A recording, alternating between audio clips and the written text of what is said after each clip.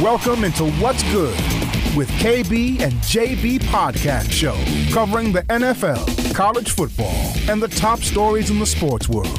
With producer Patton Cook, NFL All-Pro and former Tennessee Titan linebacker Keith Bulluck, veteran sports anchor John Burton. Well, guys, since we last met, the Titans ended their season with a 28-20 win over the Jacksonville Jaguars and knocked them out of the playoffs. And then 2 days later, Mike Vrabel was fired. Not traded, not a mutual parting of the ways. He was fired.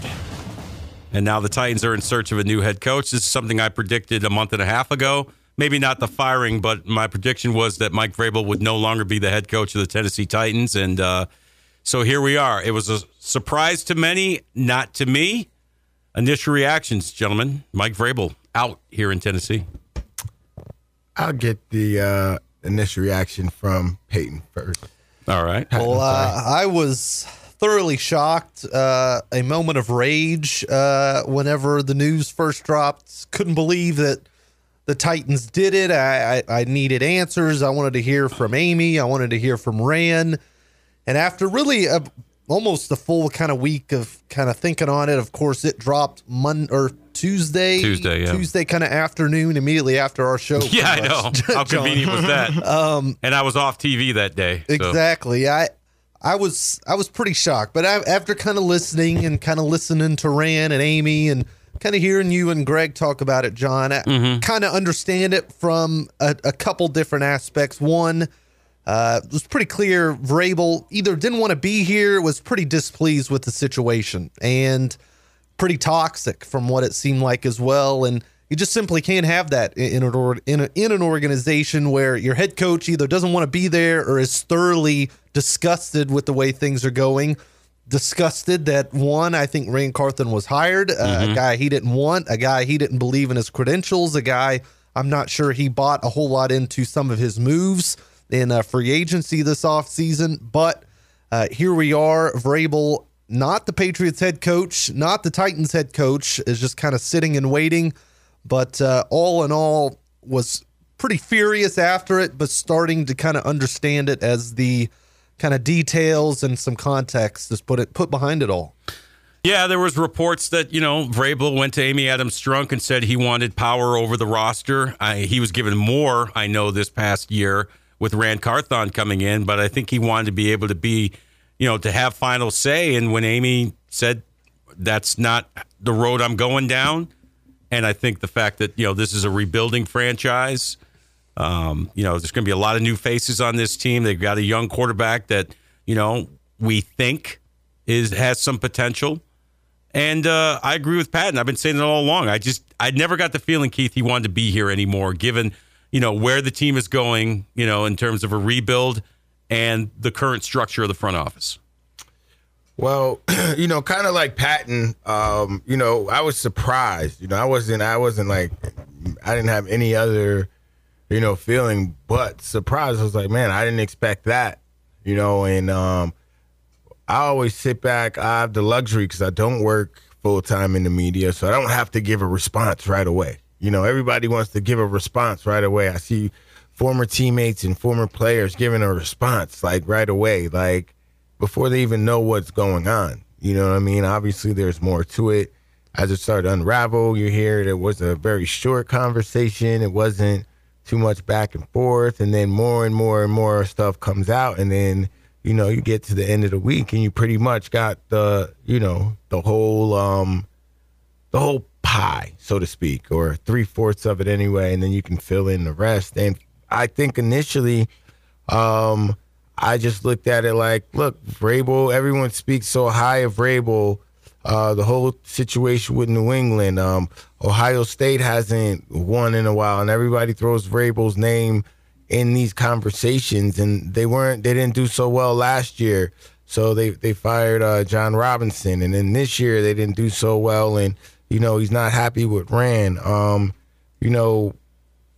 I just feel that Miss Amy Adams Strunk is the type of owner that wants to win. She has a vision, and she feels that if you're not in line with her vision, then she has to do what she has to do. And I just think that, that meeting with her and Vrabel went swimming like, Mike, we're going to have to make some changes. Amy, I wasn't thinking that. I was thinking more like this. And also to what you said, JB, she's like, well, that's not the direction I want this team to go in. Mike's like, well, all right. And she's like, it was very nice doing business with you, Mike. I appreciate your time with this organization and everything that you did for us. I'm going to move on. Time to move on. Yeah, you know what I'm saying? So I don't think it was, you don't think it was... it was a 2-minute meeting per Diana Rossini. Wow. So, that's what I feel. Diana's plugged in with what's going on. So I feel like, look, man, like you peel it back, it's like Vrabel's won 9 games in the last 2 years. Mm-hmm. He came here from Houston. He was a former defensive coordinator of the Houston Texans. They were the 31st ranked defense that year that he got hired. Most people wouldn't get hired in a situation if you have the 31st ranked defense.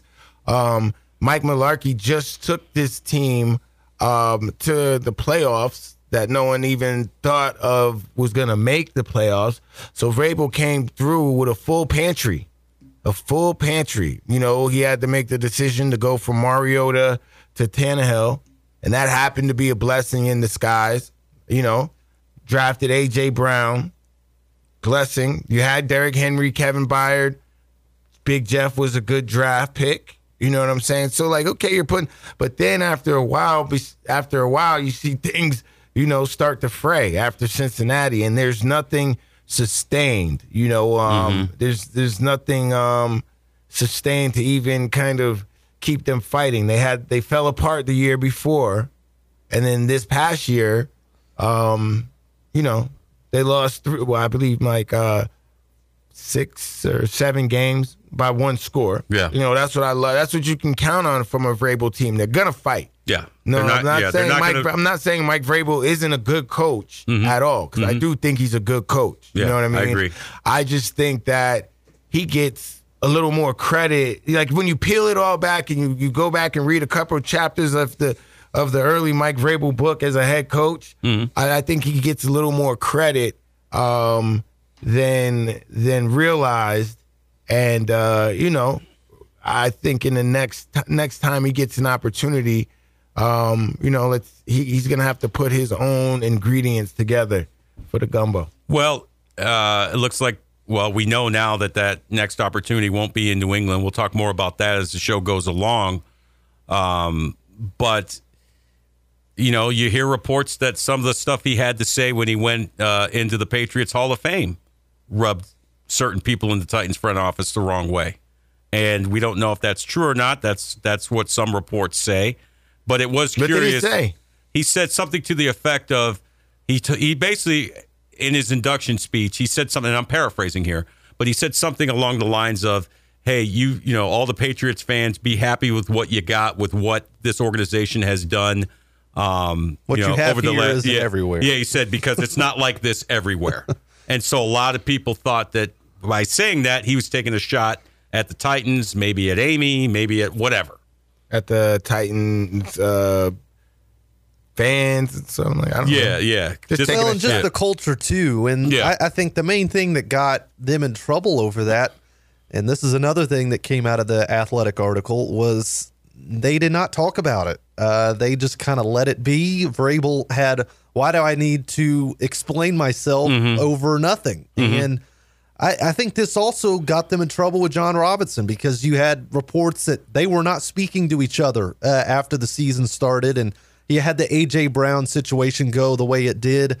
I think just the pettiness over at that organization, where grown adults are just picking sides. It's like the divorced parents. You're picking which side you want to be on. I just think the way they let it fester and grow into something bigger than it really was. Like, that comment isn't anything. Of course the Titans aren't the Patriots. They haven't won a Super Bowl. I haven't seen a Super Bowl in my lifetime. I've seen them go. I haven't seen them win or really win. Well, you were barely alive when they went. Exactly. So, of course, it's no shot at anyone. The Patriots aren't anyone else in the league. They aren't the Steelers. They aren't anybody else. To that end, right? Go ahead, KB. He's being inducted to a place where he was a player and he cut he won 3 Super Bowls there. Caught touchdown passes from Tom Brady. Think about this, man. He came in with the Pittsburgh Steelers, one of the best franchises in the NFL. I've been there for 3 weeks as an intern coach, and then he played for New England, and he was there from the beginning to the end. And to take it even further, KB, I mean, he played his college ball at Ohio State, a blue blood college football program. Right, so he knows football. And look, as a former Tennessee Titan, like the Titans are one of those, and I love everything Amy Adams Strunk is doing, but they're working their way to get there. You know what I mean? And I have to say, Mr. Adams didn't put much time into the team. When I was on the team, he would show up. I'm fortunate that he kept the team because I got to play for the Titans. Yeah. You know what I'm saying? I definitely appreciate my time. But when I went to New York for that 1 year, I definitely know Mr. Mara was at practice every day. He was conversing with his general manager, Jerry Reese, every day. Every day they were analyzing something. He was very in tune to everything that was going on. I remember at camp I made a comment about, one of the reporters asked me about playing for the Jets or the Giants. I was like, something about, I'm playing for New York's team. You know what I'm saying? Right. And walking to practice, Mr. Mara was like, I like what you said. And so that's how I know he's in tune. Right, he's plugged in with everything going on. And it seems that Miss Amy is like that now. And I feel like the good franchises, they are like that. The Rooneys are like that. You know that, JB. Right, exactly. So. And you look at the Baltimore Ravens, a team that's been able to sustain success in winning. The Titans are not in that level yet. A simple question, guys, and KB, feel free to recuse yourself from this question if you don't want to answer it, but I know you're a guy that likes to speak your mind. Are the Titans dysfunctional? I'll go first. I think they absolutely are. And I think they have been, I'm going to say my entire life, Keith, and maybe you disagree with me. I just think some of the stuff they do, and I was kind of talking to my friends last night, kind of going through it. Mm-hmm. The timeline of terror. I mean, before my lifetime, firing Bum Phillips proved to be the wrong decision, I think. Letting Steve and Derek Mason go to your direct rival who fans hated, the organization hated, and maybe they didn't go up to their full potential, but that clearly did not work out. I think keeping Jeff, as long as they kept him, proved to be an issue. I'm not even going to talk about the Ken Wisenhunt era and all that disaster that happened for the Titans. A.J. Brown, I will never get over that in my entire life. Why that happened, a franchise that historically has struggled to keep superstar wide receivers or just find them in their prime. They found one and then traded away at first glance.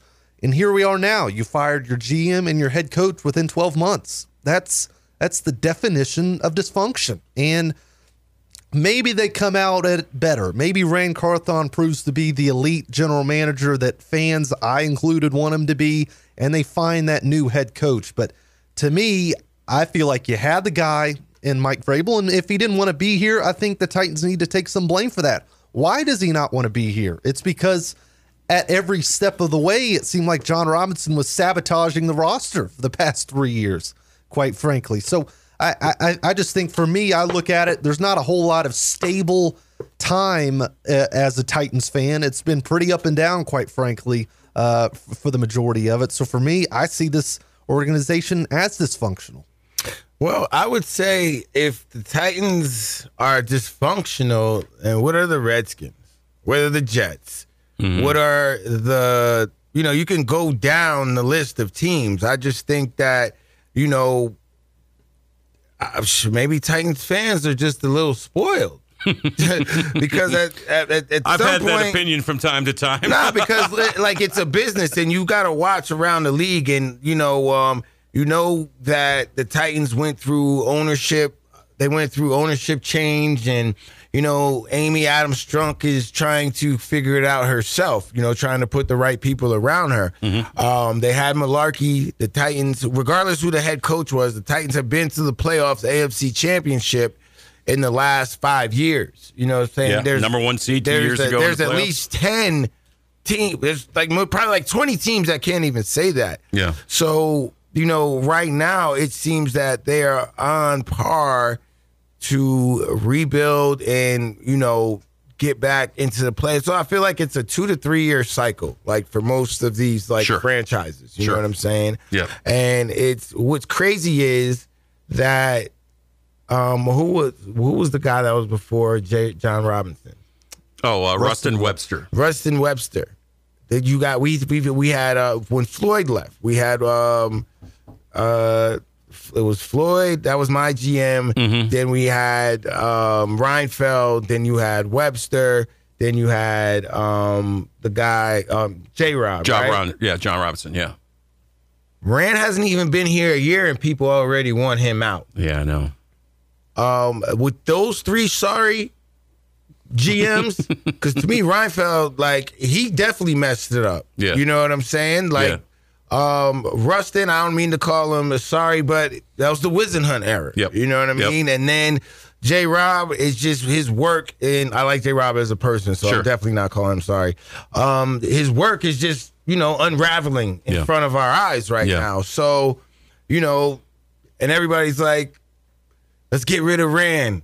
Get rid of Rand. Mike Vrabel, they're saying that because they're mad because Vrabel's gone. They think Rand ran Vrabel out of here. Nah, obviously Miss Amy wants her business ran a certain way. Mm-hmm.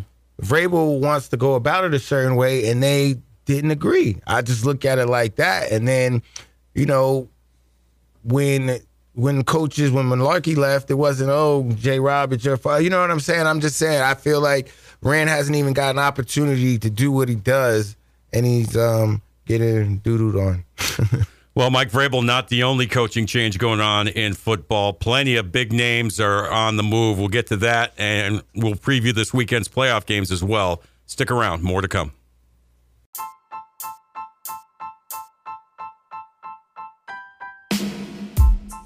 Hey, it's John Burton from News Channel 5 and the Greg Pogue and John Burton Show. And I'm former All-Pro linebacker for the Tennessee Titans, also known as Mr. Monday Night, Keith Bullock. And I'm Patton Cook. We're inviting you to join us every Saturday morning from 10 to 11 for What's Good with KB and JB, the podcast show. All live on Nashville Sports Radio 95.9 and all streaming platforms. We talk Titans, we talk SEC football, we talk NBA, we talk everything, and we also get a little petty from time to time. Make sure you join us.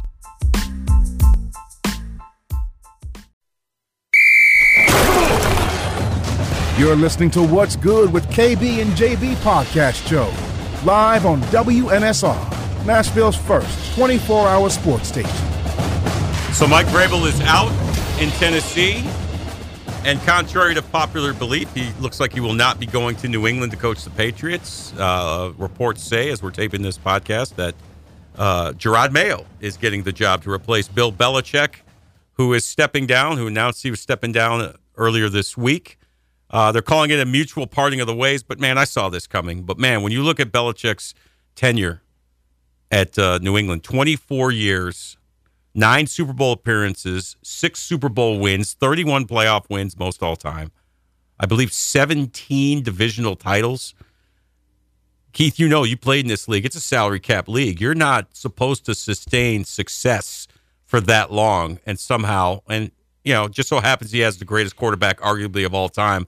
But I'm not buying into the whole, Belichick is just an average coach without Brady. I mean, he had a lot to do with that success. Obviously, Brady did too, but, for my money, Belichick's the greatest coach of all time, given the success he had, given where the NFL is now with the salary cap and player movement. Yeah, for Coach Belichick to win so many championships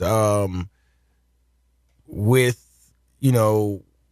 pretty much the same organization is a magnificent feat. And to what you said, the way he went about it, obviously Drew Bledsoe was the big money quarterback before Tom Brady. He got knocked out and Tom Brady came in. So a lot of those early New England teams, even the ones that I played against in 2003, 2004, 2006, 2007, all the 2000s in the first decade of the 2000s. Those are pretty much defensive teams. They won with defense, especially early in Tom's career. Think about the Willie McGinnises, the Rodney Harrisons, the Richard Seymours, the Teddy Bruschies, and then you move on to like the next era, with the Chandler Joneses and the Patrick Chungs and the guy who's the Richard kid? Seymour, yeah, and the kid that played here, Logan Ryan. He was a good player for them. Yep.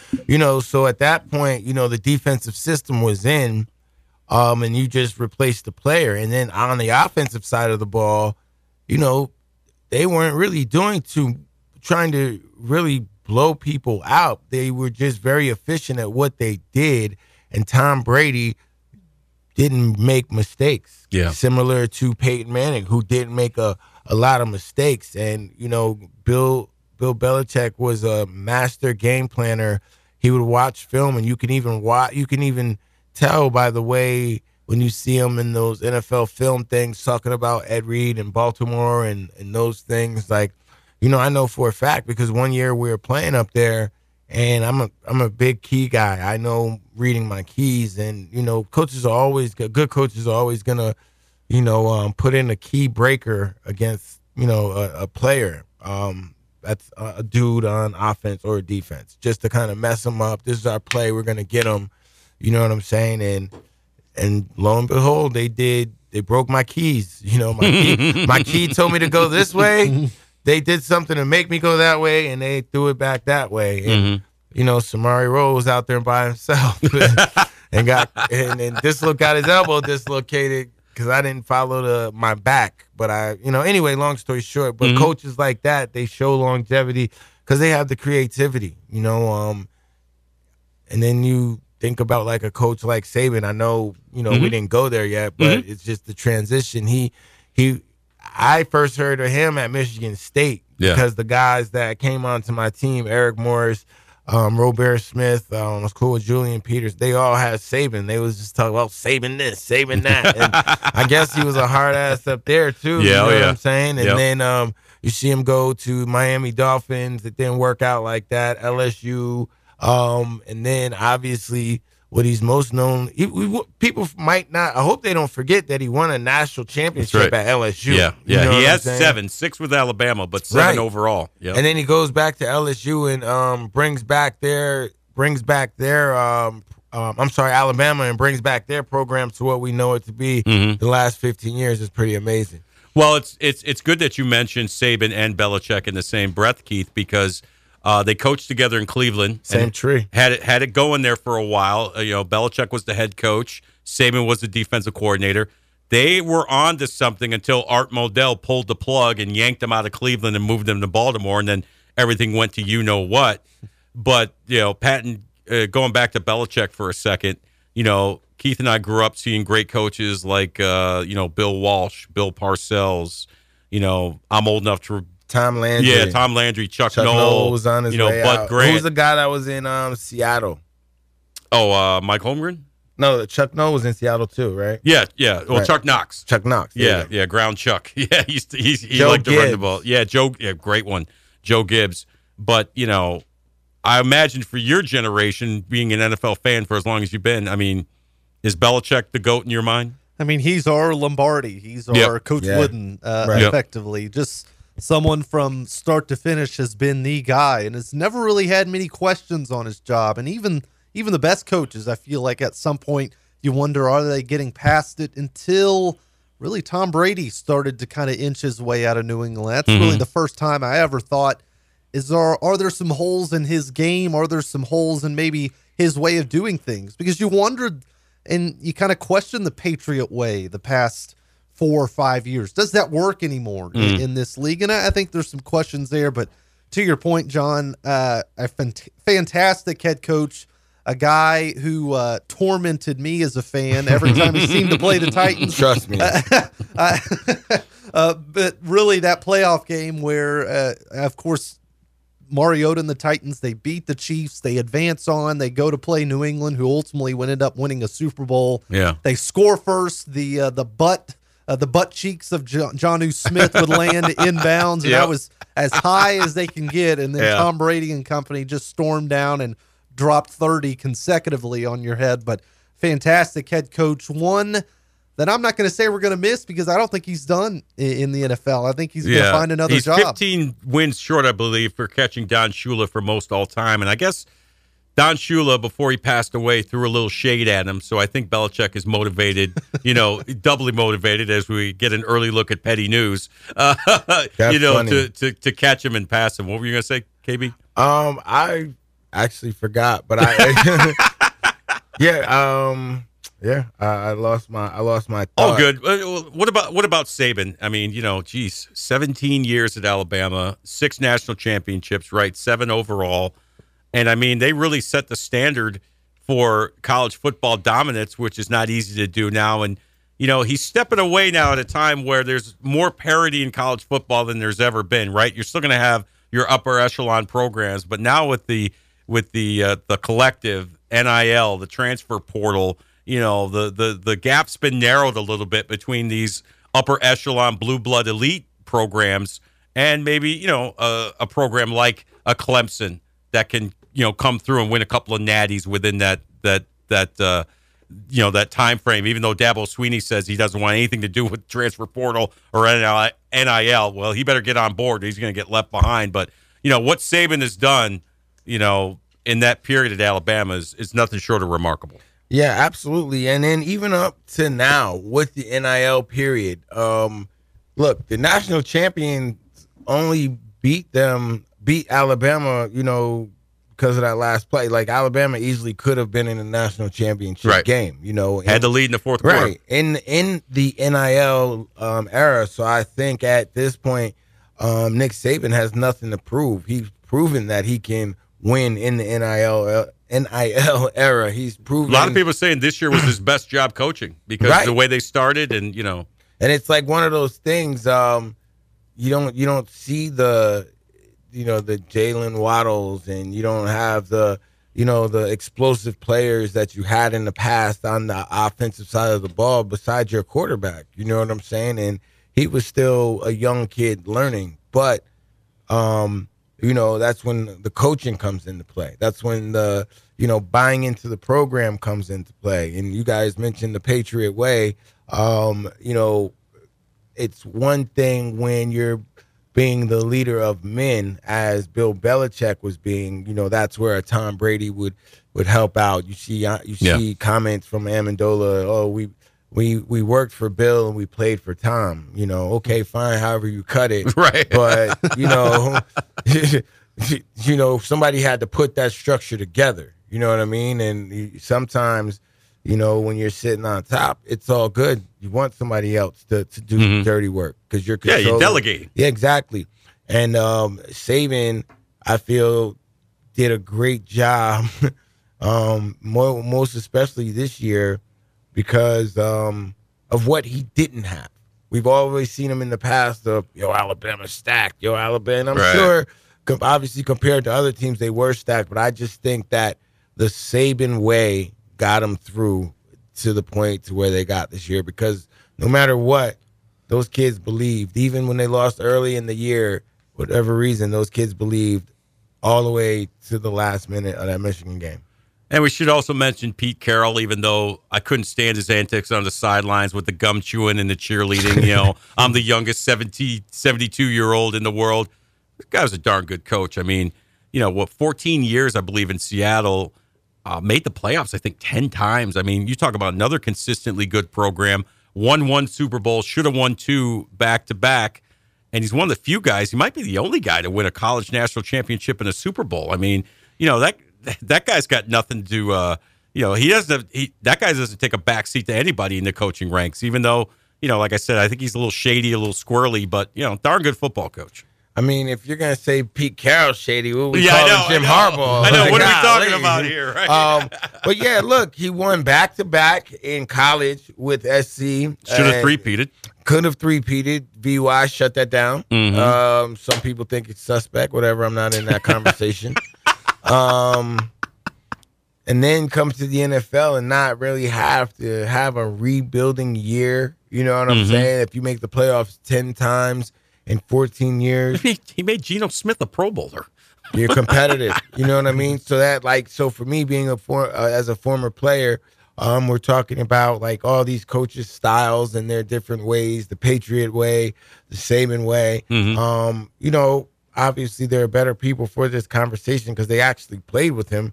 But obviously, Pete Carroll resonates with his players across the board. I feel that, and I always say, it takes someone, a real special man, to be able to lead men, to make them believe you that they're doing things the right way, that what you're telling them, if they do it like this, that, these are the results we're going to get. And for, Pete Carroll to be able to do it with kids that are range 17 to 23, and then men range 22 to 32, some even 42. You know what I'm saying? Yeah. And to have that, to be able to garner that respect. Now, let's be real.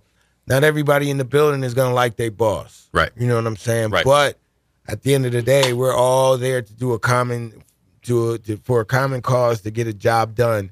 And all three of these men, all three of these coaches, should definitely be commended. And I'm sure they each got a little stink on their resume somewhere, but we're not going there. Right. We're celebrating these gentlemen. That's right. It's not the platform for that yet.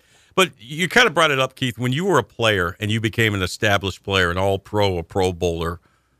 Did your approach and how you took coaching change at all? Because we've talked about it before on the show. You go from Jeff Fisher, the ultimate players coach, and then you go to New York to play for Tom Coughlin, who's the strict disciplinarian. Get to the meeting 5 minutes early. Wear your socks above your ankles, all this kind of stuff.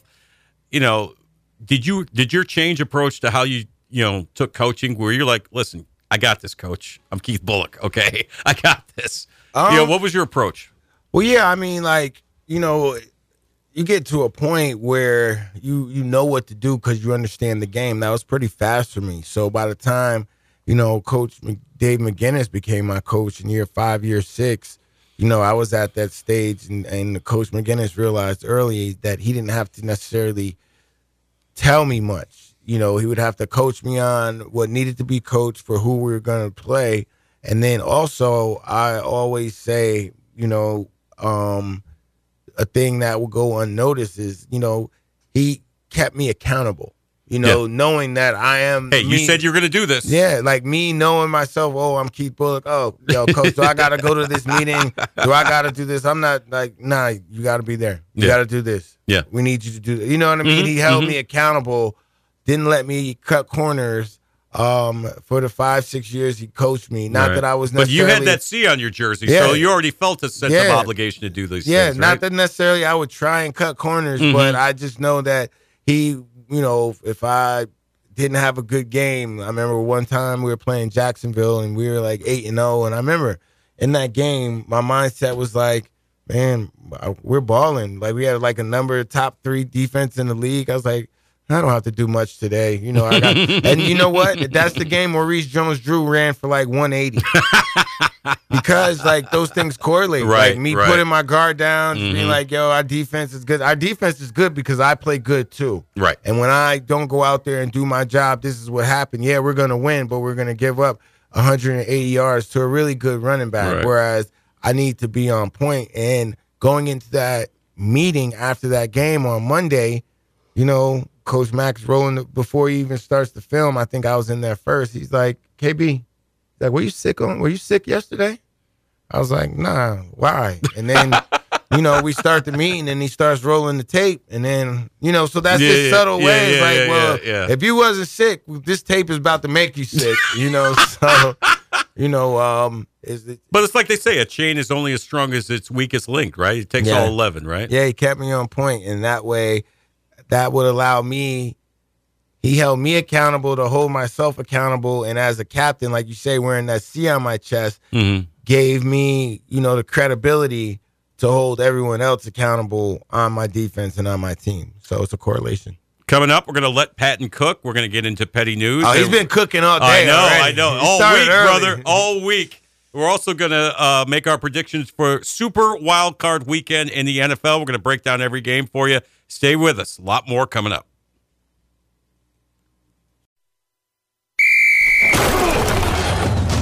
Welcome back to What's Good with KB and JB podcast show, exclusively on WNSR, Nashville's first 24-hour sports station. Well, he's the producer of my radio show here in Nashville with Greg Pogue on WNSR. He's the producer of this podcast show as well, and he has been burning all week. We do it every week at this time, KB. You know what it's time for. Let Patton cook. Hit it. Well, I will not be cooking about Mike Vrabel. I've bursted hearts and lungs and brains and any vital organ. We had to rein you in a little bit with some. Sure did. I may or may not have called Amy Adams Strunk a coward earlier in the week. I've kind of backed off that ledge a little bit, but yeah. It is Titans related, and it is around kind of the trade, I guess, a little bit. And I get the excuses. Takes too long. It would put you at the back. You have to wait. You got to do everything by the book. And as I've gotten older, I believe I've gotten colder in my heart, and my morals in sports have seemingly dropped, I think, as well. Why are the Titans the only organization, it seems like, that are playing by the rules? How about we take the kid gloves off? I mean, let's tamper a little bit. I mean, everyone else does it. I mean, I know New England didn't end up hiring Mike Vrabel. You cannot tell me they didn't have discussions about him possibly taking over that job. I think what the Titans should have done. It's more likely than not likely, exactly. To your point. It should have go through some agents, go through the back channels, get a good idea on who would be interested. I'm not saying you got to smuggle them in the sewer system of Nissan Stadium and interview them that way. Just get Andy Dufresne. Right. Just get some ideas from agents. Are you going to be interested in this job? Are you not? Because ultimately, what are the interviews? I mean, right. It's what's your cap space? Who's your quarterback? And what's your draft pick? I mean, ultimately, that's really all you need to know. These coaches know everybody around the league. So for my let Patton cook, how about we take the moral police? Let's take the kid gloves off. Let's tamper a little bit, Tennessee Titans, in the future. Let's do that. Everybody else is doing it. It's like the steroids in baseball in the late 90s. Everybody knew everybody was doing it. So, okay, you make a good point. Keith, there's all kinds of petty news this week. I don't know where to start, whether it's Coach Darko of the Raptors going off on the referees. Oh, wow. That was great. It's even better when it's a thick European accent. Hey, man, but look. This is clap. Look, bro, the Raptors had four foul shots in the fourth quarter, and the Lakers had 23. Yeah. And the Lakers won by, like 6 or something? They won by one. Won by one with 23 foul shots? Yeah. Come on, son. Like one of those fouls that they called Anthony Davis super flopped. Yeah, like, I saw that. It was crazy. Man. Yeah. And also, Stephen A. Smith and Jason Whitlock are having a war of words. So that was going to be mine. Okay. That was going to be mine. Have at it, bro. Just because, go ahead, finish. You line it up. Well, just some background. Jason Whitlock's been in and out of ESPN, and listen, you can do your research on Jason Whitlock. He's not really liked amongst other African American sports media personalities for a number of reasons. I'll just leave it at that. Is that fair? Yeah, I mean, look, like as a African American black athlete, like Jason Whitlock is one of those guys who kind of trends on the side of he'll more so attack and kind of put the black athlete on the spot. He's more of a shut up and dribble kind of guy. Yeah, like this was the guy that said, just to jump in real quick. Yeah, for sure. Yeah, when there was somebody painted a racial slur outside of LeBron James' home in L.A., Whitlock came on and said, well, LeBron James has no right to talk about racism or even be, considered having anything racist done to him because he's rich. That's what he said. Yeah, like you got more than $1 in your pocket, Keith. Did you agree with that? I feel, but that's what I'm saying. Things like that, I feel like he says to be divisive, and then it's also like he panders to a certain crowd and said some crazy stuff about Serena Williams. Yeah, you know what I'm saying? He panders to a certain crowd, and he tries to antagonize people. Yeah, you know what I'm saying? And then that's fine. You do what you got to do, but. A lot of people don't take a liking to it, and I just think it's funny because, on the other hand, Stephen A. Smith is similar in a sense that, like, he's not the most, defensive when it comes to mostly any athletes, but then he definitely, being a black athlete, I definitely see that he will, magnetize certain instances when it comes to an African American or a black athlete that not even white broadcasters do, sports broadcasters do. He just takes it, him and Whitlock sometimes just take it upon himself to make a big deal about things that, like, it's not a big of a deal, but it's a bigger deal because you have this platform. You're also African American, right, and you can say things about African Americans that other broadcasters that might be a different race don't even care to possibly even bring up or say. You know, so it's like that's what a lot of the not necessarily discuss or just like I'm not messing with him. Yeah, I'm not messing. Yeah, you know what I'm saying. To put it politely. Yeah, so that's where a lot of that comes from. He just but then to see them both go at each other in the way that Stephen A. was just really name calling. Yeah, you know what I mean. Yeah, like called him a fat blank. The guy from Austin Powers, the first Austin Powers. Yeah. If you watch the Austin Powers series, you know where we're going. But with that. JB, like I'm curious to see what you think. My take is like, okay, Stephen A. he works for ESPN. He has a day job on ESPN, but he does a podcast like we're doing right now. Yep, do exactly what we're doing right now. So obviously on your podcast, you can go off cuff a little bit more than you can when you're on broadcast television, but at the same time, you still have an employee, and the things that you do represent your employer. So, well, to be fair, Pat McAfee's doing kind of the same thing, but you're right. Stephen A's podcast is a lot different than what he does on First Take, and he goes in different avenues, and But First Take was first. You understand what I'm saying? So he just started riffing on his podcast like that because he's always had his podcast. He's just started with the gangsta-ish. Well, I think his ultimate goal is to eventually go independent of ESPN and make his money off of his podcast, which, I think he has an opportunity to do. I mean, McAfee did that for a while. Club Shay Shay, Shannon Sharp's thing, that's an independent thing. I still believe. Correct me if I'm wrong. So I think that's his ultimate goal. Like, because when you're at ESPN, you can only say so much, you can only do so much. But if he has his own sponsor, Dan Levitard's got his own thing. He can talk about whatever he wants now after he left ESPN. And I think Stephen A. wants to be like in that lane. And that's what I want him to be, if that's his goal. You know what I'm saying? I'm just saying it'd be real entertaining, I could tell you. Yeah, I'm just saying that. Like, it's just off. It's just out of. It's a little out of his character. Yeah, that's all. Super Wild Card Weekend. Before we dive into these games, KB, as a former player, the jump from regular season to playoffs, you played in a lot of playoff games. What is the intensity like? What is the jump in intensity like? Oh, man, it's playoff football is pretty amazing. Like, playing on Monday night is cool. Sunday night, a night game is cool. But, there's so much at stake. And I love playing in the playoffs because you can't make a mistake, because every mistake counts. Right. You can't make any mistakes, because who's to say if the mistake you made cost your team the game? Right. And I love playing. And if you lose, there's no game next week. Yeah, man. And I love playing, I love getting everyone's best. That's kind of like, as a player for me, that's how I always solidified myself, because, like, if these guys across from me on offense are giving me their best and I'm still able to have success, I'm pretty good out here. You know what I'm saying? So, and I love playing in the playoffs because every game was like a Monday Night Football game, because you got to play your best. You got to play your best. So I loved it. All right, let's go through these games. We won't pick against the spread, guys. We'll just give our thoughts on who we think is going to win. Browns at the Texans, early game Saturday. I like the Browns. I like what Flacco's doing. You got a rookie head coach in Houston, rookie quarterback. You got January Joe. I like the Browns defense. I think they'll be able to run the ball a little bit. I like the Browns to go into Houston and win.